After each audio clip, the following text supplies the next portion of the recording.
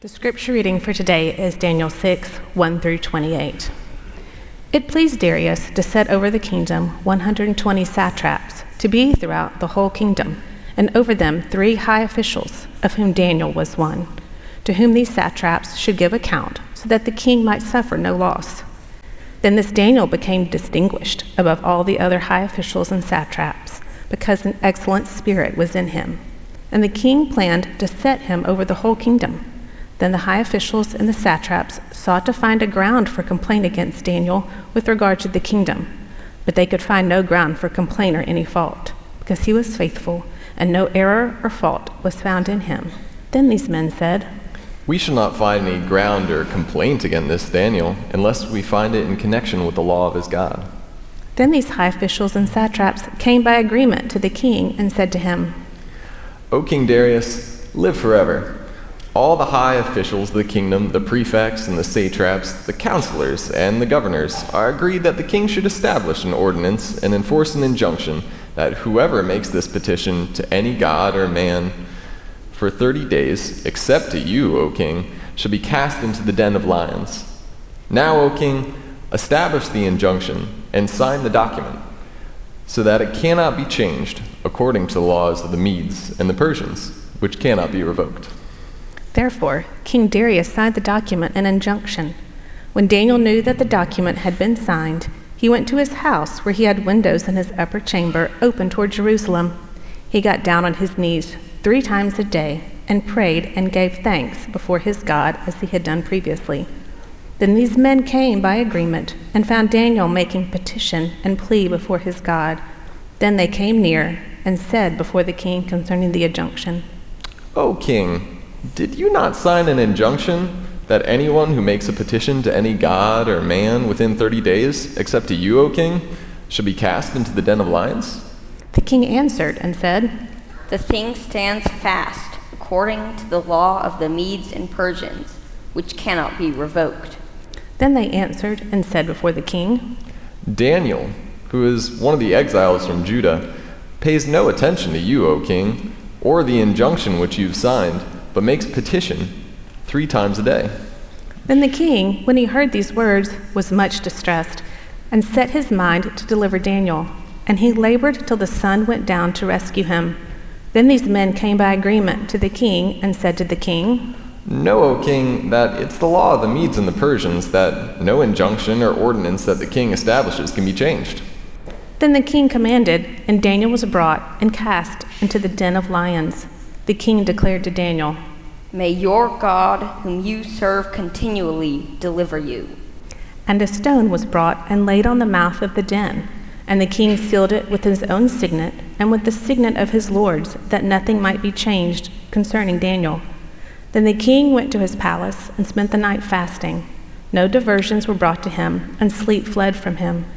Then, at break of day, the king arose and went in haste to the den of lions. As he came near to the den where Daniel was, he cried out in a tone of anguish. The king declared to Daniel, "Daniel, servant of the living God, has your God, whom you serve continually, delivered you?" And Daniel said to the king, "O king, live forever. My God sent his angel and shut the lions' mouths, and they have not harmed me, because I was found blameless before him. And also before you, O king, I have done no harm." Then the king was exceedingly glad, and commanded that Daniel be taken up out of the den. So Daniel was taken up out of the den, and no kind of harm was found on him, because he had trusted in his God. And the king commanded, and those men who had maliciously accused Daniel were brought and cast into the den of lions, they, their children, and their wives. And before they reached the bottom of the den, the lions overpowered them and broke all their bones in pieces. Then King Darius wrote to all the peoples, nations, and languages that dwell in all the earth, "Peace be multiplied to you. I make a decree that in all my royal dominion people are to tremble and fear before the God of Daniel. For he is the living God, enduring forever. His kingdom shall never be destroyed, and his dominion shall be to the end. He delivers and rescues. He works signs and wonders in heaven and on earth. He who has saved Daniel from the power of the lions. So this Daniel prospered during the reign of Darius and the reign of Cyrus the Persian. This is God's word.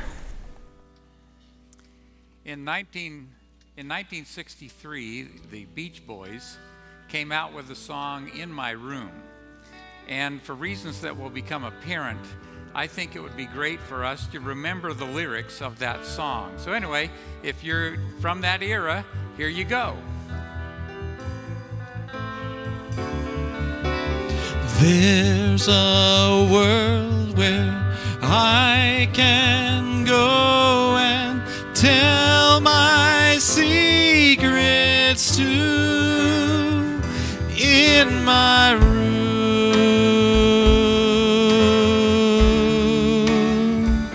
in my room.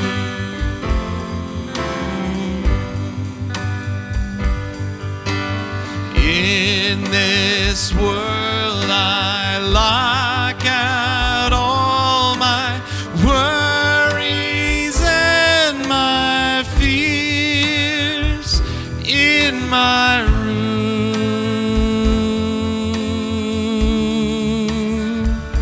in my room.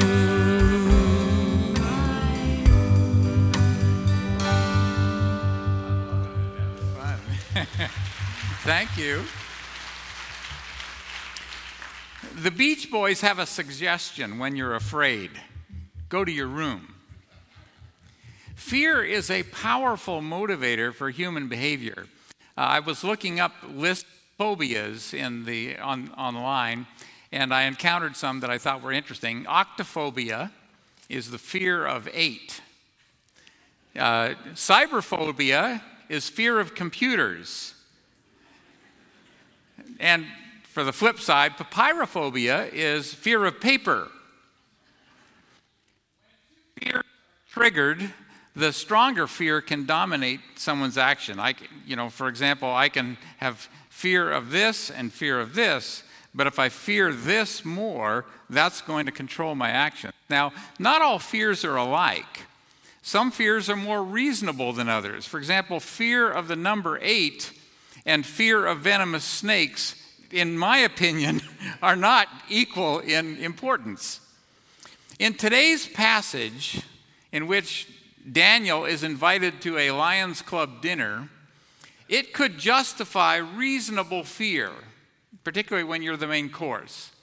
And it's logical that this is going to turn out badly. So to fear that makes sense.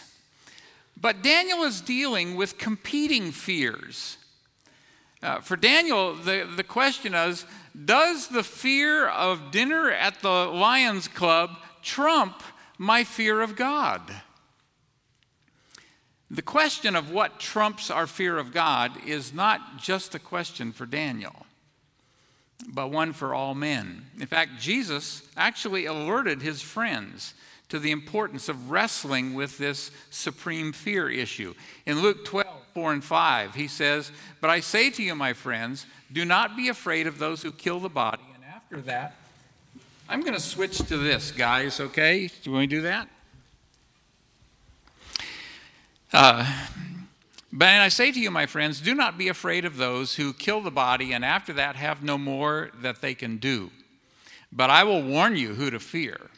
Fear him who after he is killed has authority to cast into hell. Yes, I tell you, fear him. Now this was Jesus talking. And basically what he's saying is fear God and fear nothing else.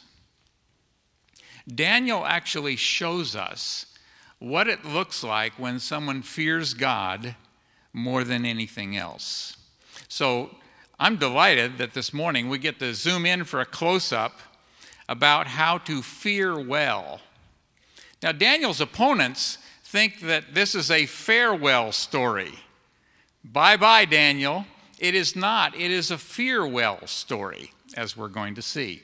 Now, those who lay the trap for Daniel are reasonably confident that he will play into their scheme and be eliminated. The outcome, however, is not what they expected. In their case, they seem oblivious to the peril to which they are actually exposing themselves by what they're doing. So first, let's get some background on Daniel 6. First thing I need to clarify is that sometimes the Hebrew conjunction or Aramaic conjunction that is translated and can also be translated and is or also or even. And that's the case here in the very last verse of the chapter. Darius the Mede is also Cyrus the Persian. Now, not to be confused with Darius the Persian, who appears later in Medo-Persian history. So I'm just clearing something up that some of you are history people will know about. But here's Daniel 6:28. It says, "So this Daniel enjoyed success in the reign of Darius, that is, in the reign of Cyrus the Persian." It's the same person.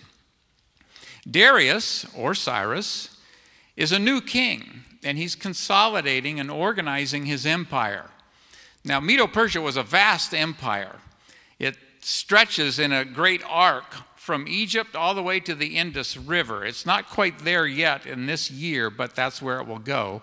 And so Darius established an administrative layer of 100 satrapies or regions to be overseen by 3 commissioners.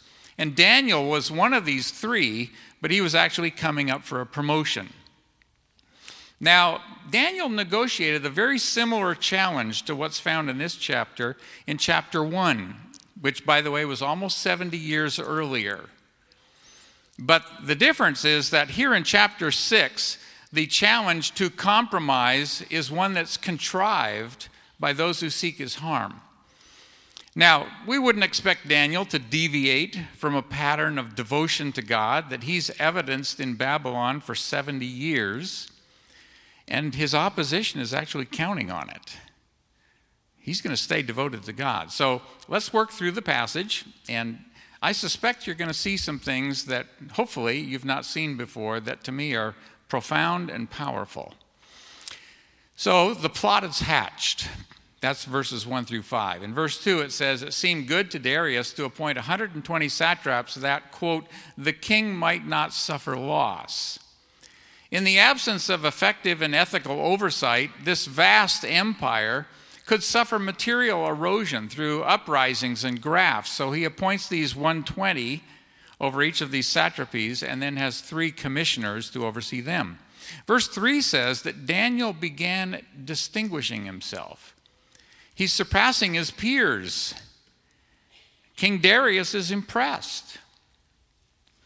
In verse 3, we read that Daniel possessed an extraordinary spirit, which is similar language to what's found in Exodus 35, where we meet a man by the name of Bezalel.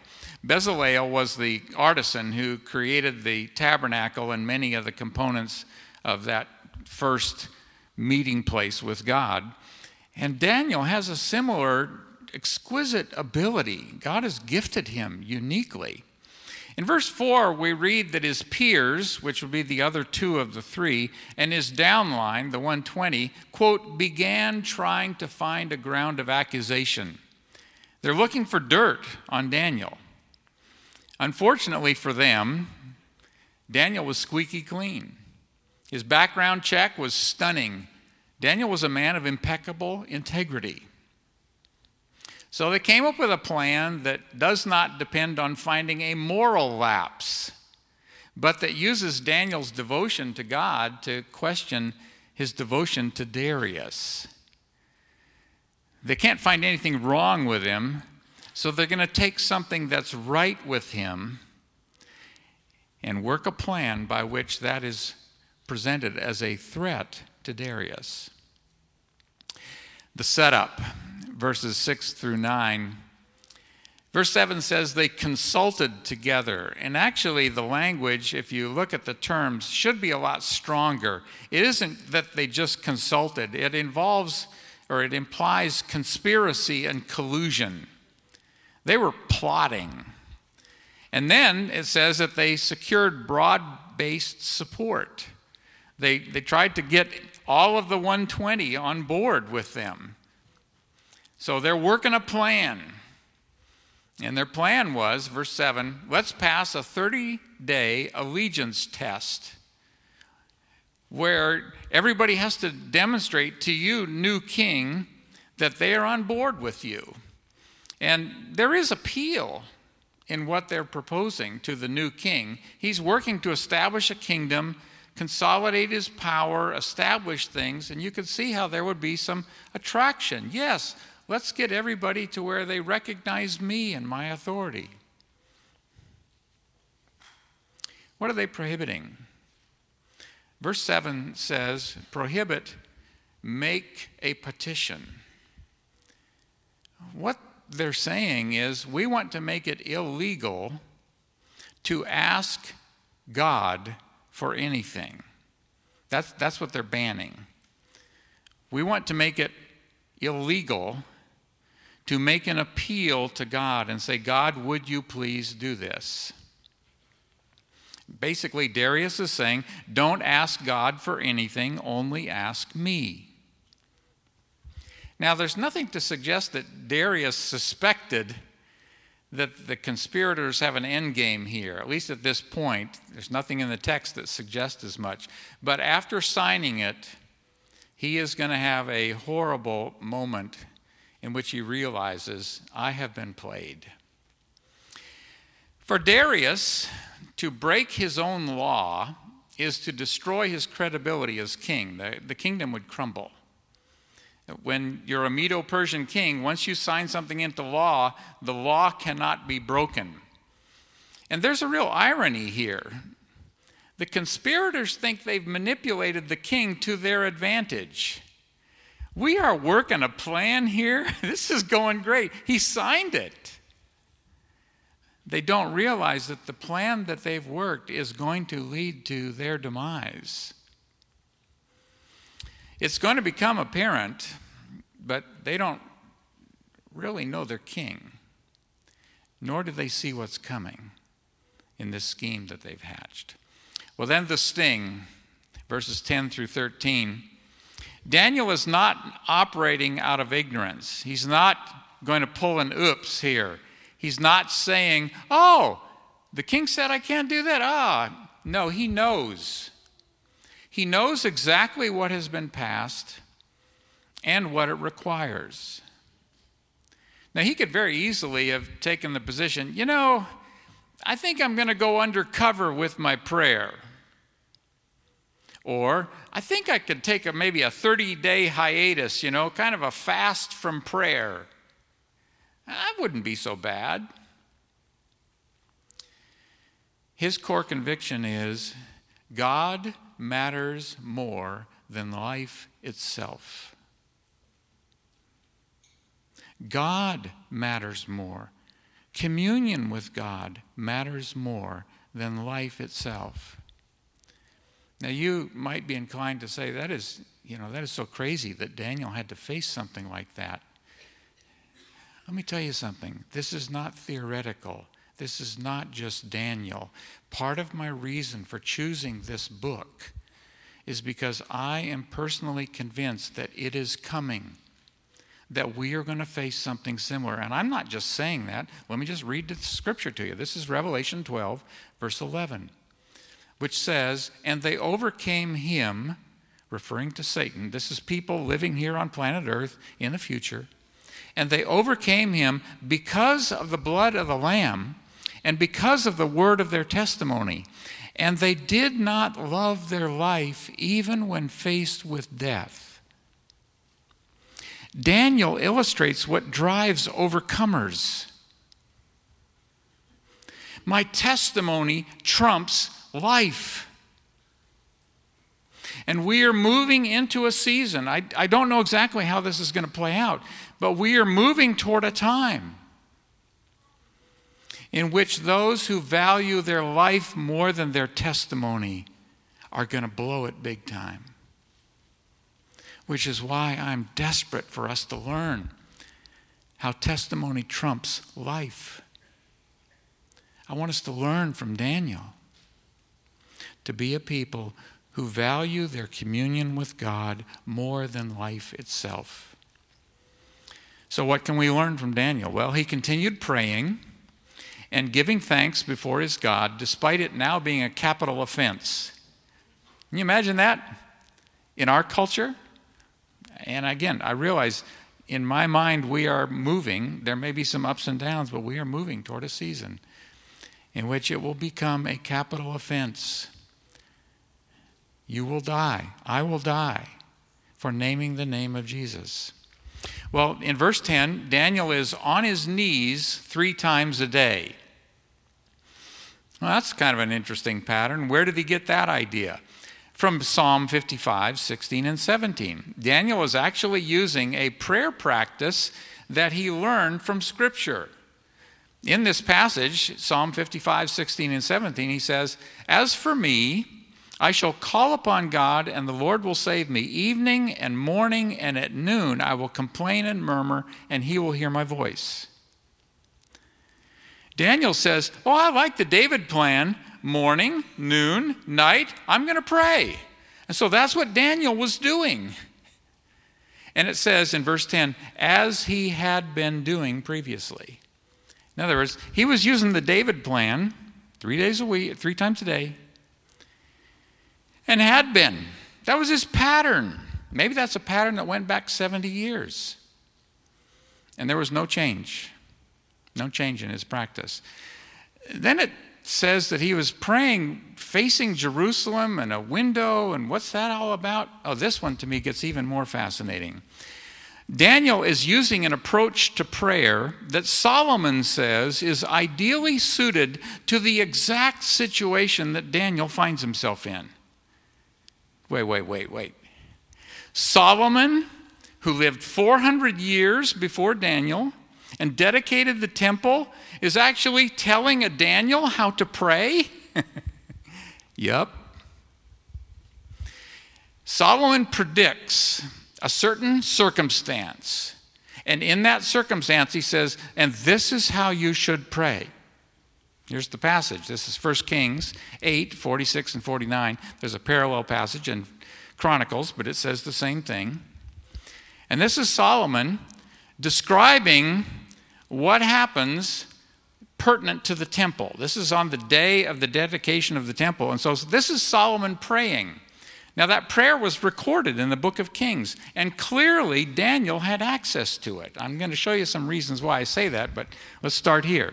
When they, Israel, this is Solomon talking, sin against you, for there is no man who does not sin, and you're angry with them and deliver them to an enemy so that they take them away captive to the land of the enemy, far off or near, if they take thought in the land where they have been taken captive and repent and make supplication to you in the land of those who have taken them captive, saying, we have sinned and have committed iniquity and have acted wickedly.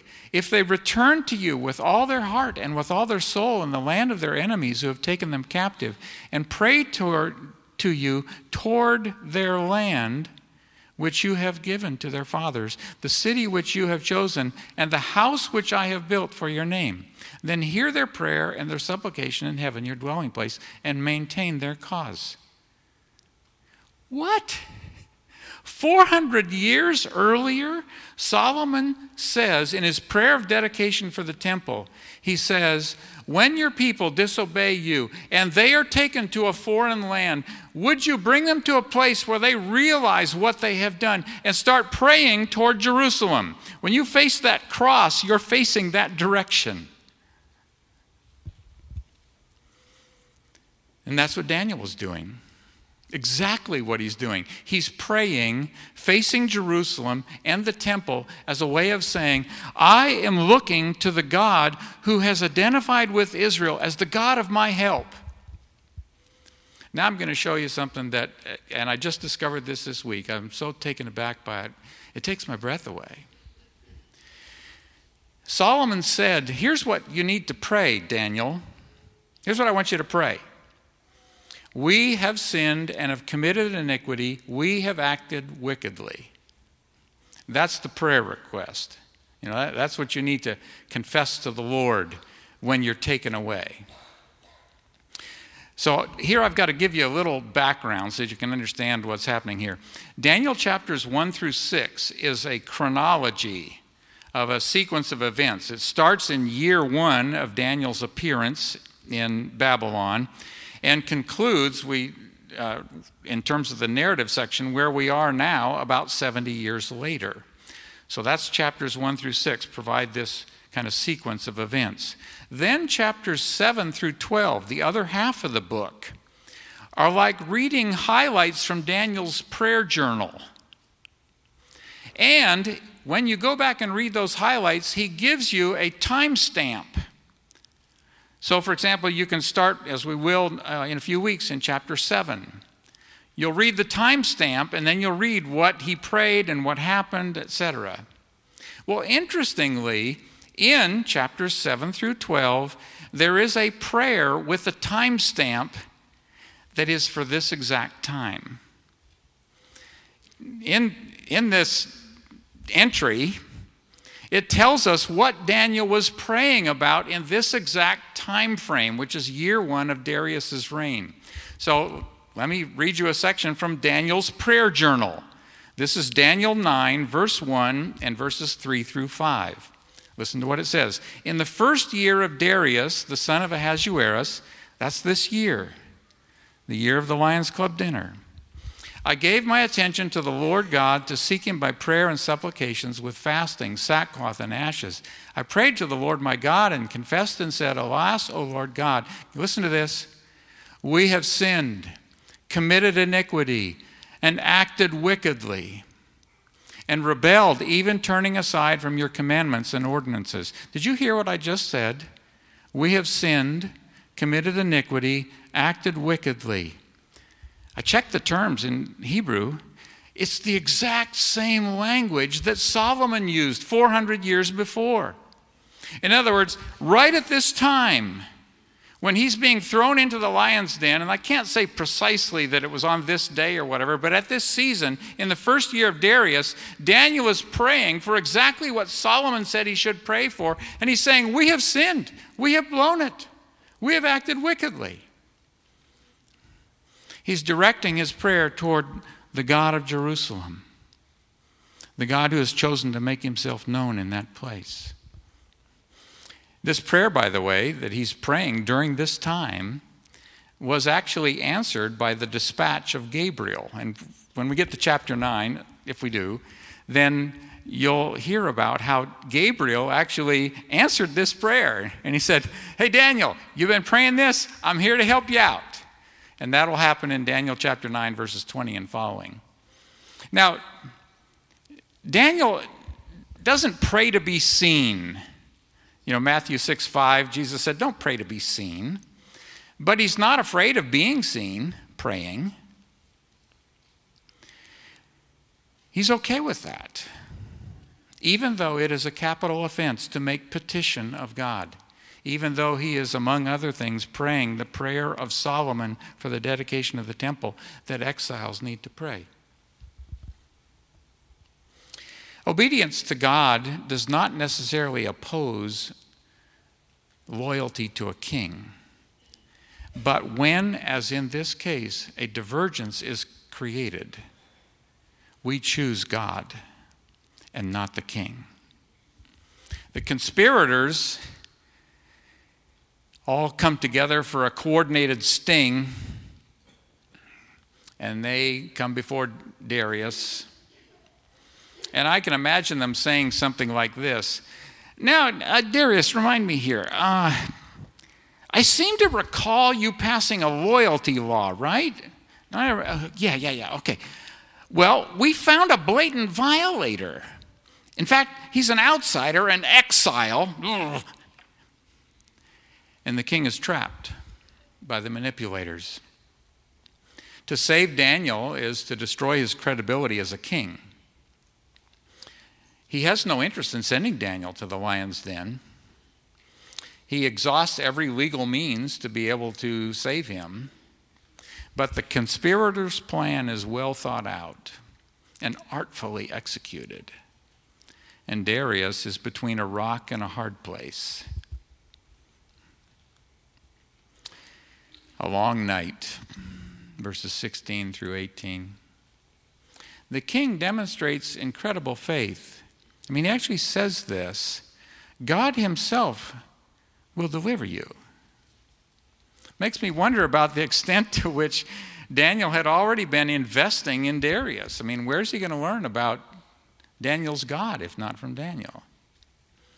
Now, the way this was structured, we're speculating here, I'm speculating, but the lion's den would be like a large pit where the lions would be roaming, and there's a large circle above. You could throw someone in there, but it also has an access way where you would put someone in a certain place, then you would lift the doors that expose them to the lions, and that passageway could be sealed with a stone.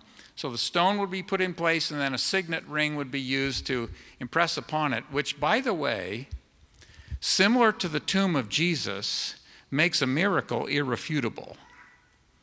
Daniel was not doing fine because he quick ran out and hid somewhere. And then when the king showed up, somehow he, got back in place. He was stuck there for the night. Darius spends the night fasting. He recognizes the situation is totally beyond his ability. And in the morning, the king asks, "Has your God been able?" Over 60 years earlier, Daniel's 3 friends once said something. Listen to what they say, and this is chapter 3, verse 17. "Our God whom we serve is able to deliver us from the burning fiery furnace." And when Daniel speaks up, the resounding answer is, God is able again. Now, what's interesting to me is that in this case, God dispatched an angelic lion tamer. It says that an angel was sent. And this angel apparently was perfectly capable of saying, "Lions, shut up." And he meant, shut up your mouths. They did it. Daniel was not saved from the lion's den, but saved through the lion's den. Remember how we talked about that with the fiery furnace? Shadrach, Meshach, and Abednego were saved through the fire. Daniel was saved from the fire. Here, Daniel goes into the lion's den, and yet he is saved in the middle of this amazing situation. The conspirators become living proof of Proverbs 26:27. He who digs a pit will fall into it, and he who rolls a stone, it will come back on him. Daniel was thrown into the pit, or walked into it, and the stone sealed it. But he did not receive what they thought. It says that they were malicious, and the word there is actually eating the pieces, which is interesting. They thought the lions would eat the pieces of Daniel. They were trying to eat the pieces of Daniel. But sometimes, as is the case here, they not only met their own demise, but their families felt the consequences of their very wrong choices. Well, the end product is that there are headlines. Darius issues a proclamation that doesn't have an expiration date. The first proclamation says, we're going to have a 30-day period here. You can't petition any God except me. No prayer requests. Just talk to me. This one doesn't have an expiration date. All right, for the next 30 days, I want you to reverence the God of Daniel. There's no expiration. And the report goes empire-wide. And basically what he's saying is, I want you to fear and reverence the God who is the living God. He's not a dead God, he's a living God. Darius is going further than Nebuchadnezzar in his descriptions. And then it says, by the way, Daniel finished well and, quote, enjoyed success in his latter years. So I got to ask, Daniel, how did you do this? How is it possible to love the Lord more than life itself? And I'm not just casually interested. I want to understand that because we are moving to a place where everyone in this room needs to understand this. Well, I've identified 5 things that I think are clues that help us understand how Daniel did this. The first one is word-driven words. Daniel's prayers are shaped by what God's word says. His time of praying comes from Psalms. His prayer requests come from Solomon. There's references to things from Moses, and there's things from Proverbs. He prays 3 times a day, facing Jerusalem as his ongoing habit, praying in the light of what God's word specifically says from the time of Solomon. That's something that informed the heart of a guy who can love God more than life itself. So, here's my takeaway. Start finding ways, if you're not already, to inform your prayer and your petition by what Scripture says. Whatever you're praying for, whatever's on your heart right now, find what the Scripture says that relates to that, and then start using that to frame how you pray. That's what Daniel did. Number 2 was fear one and none. Fear God alone.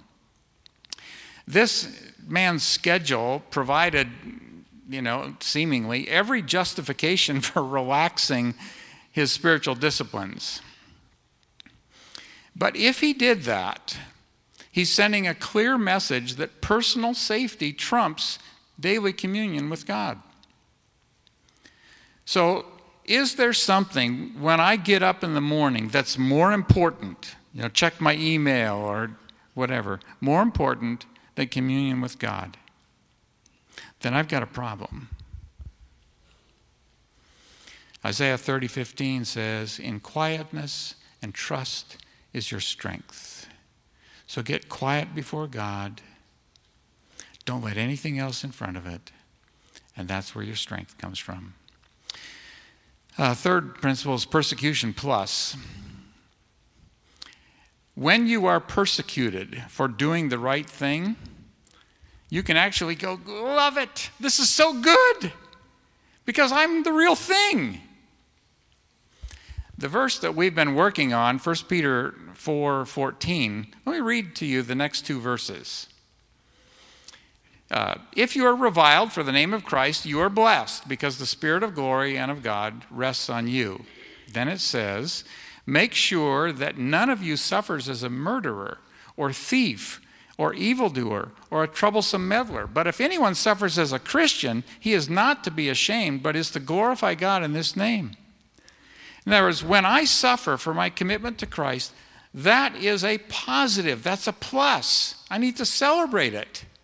I must be doing something right. Fourth thing that I see in Daniel is looking beyond. He looks past the now. Daniel has obviously been talking to Darius. And any deviation from standard practice is going to undercut his witness about this God. So basically what he's doing is saying, I want to make sure that I don't deviate because I want Darius to see the real thing. And by the way, Darius gets it. He says, for he is the living God and enduring forever, and his kingdom is one which will not be destroyed, and his dominion will be forever. Darius got it. And then there's one last one, which is peripheral vision. This to me is probably the most important one that I can see glimpses of in Daniel, which is basically, God has got my back. Daniel said this in verse 22. My God sent his angel and shut the lions' mouths, and they have not harmed me. And then he explains why. Inasmuch as I was found innocent before him, and also toward you, O king, I have committed no crime. Basically what he's saying is, I am going to obey God, and he will protect me. Well, that's Daniel. We don't have a promise like that. No, we do. Therefore, go make disciples of all the nations, baptizing them in the name of the Father, Son, and Holy Spirit, teaching them to observe all that I've commanded you. And see this, behold, it's a command. See this, I am with you. You go make disciples. You make testimony of Jesus Christ, and I am right there with you.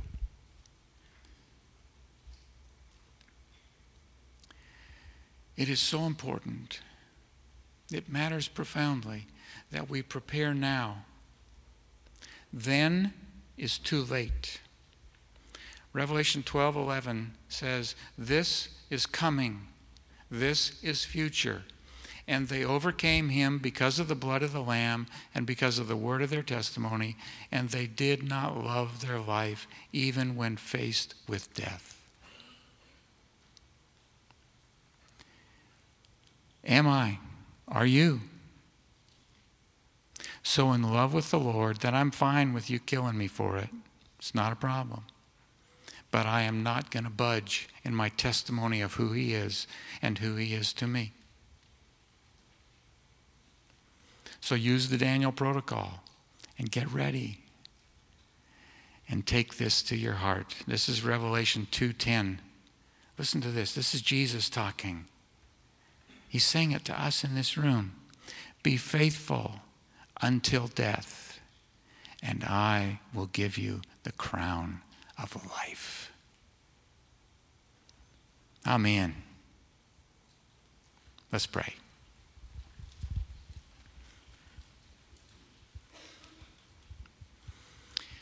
Father, we want to be those who are unashamed, who are bold, who are courageous, certainly who are wise and artful, but who are unflinching in their devotion to you. Make of us a people like Daniel.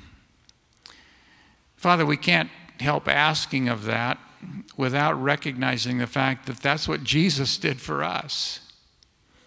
He loved us more than life itself. He died for us. Help us become like your Son and be those who love you, who love him more than life itself, and who are thereby prepared to be bold, courageous testimony givers, no matter what this culture throws at us. We're pleading for you to work because we love you with everything in us. It's in Jesus' name we pray. Amen.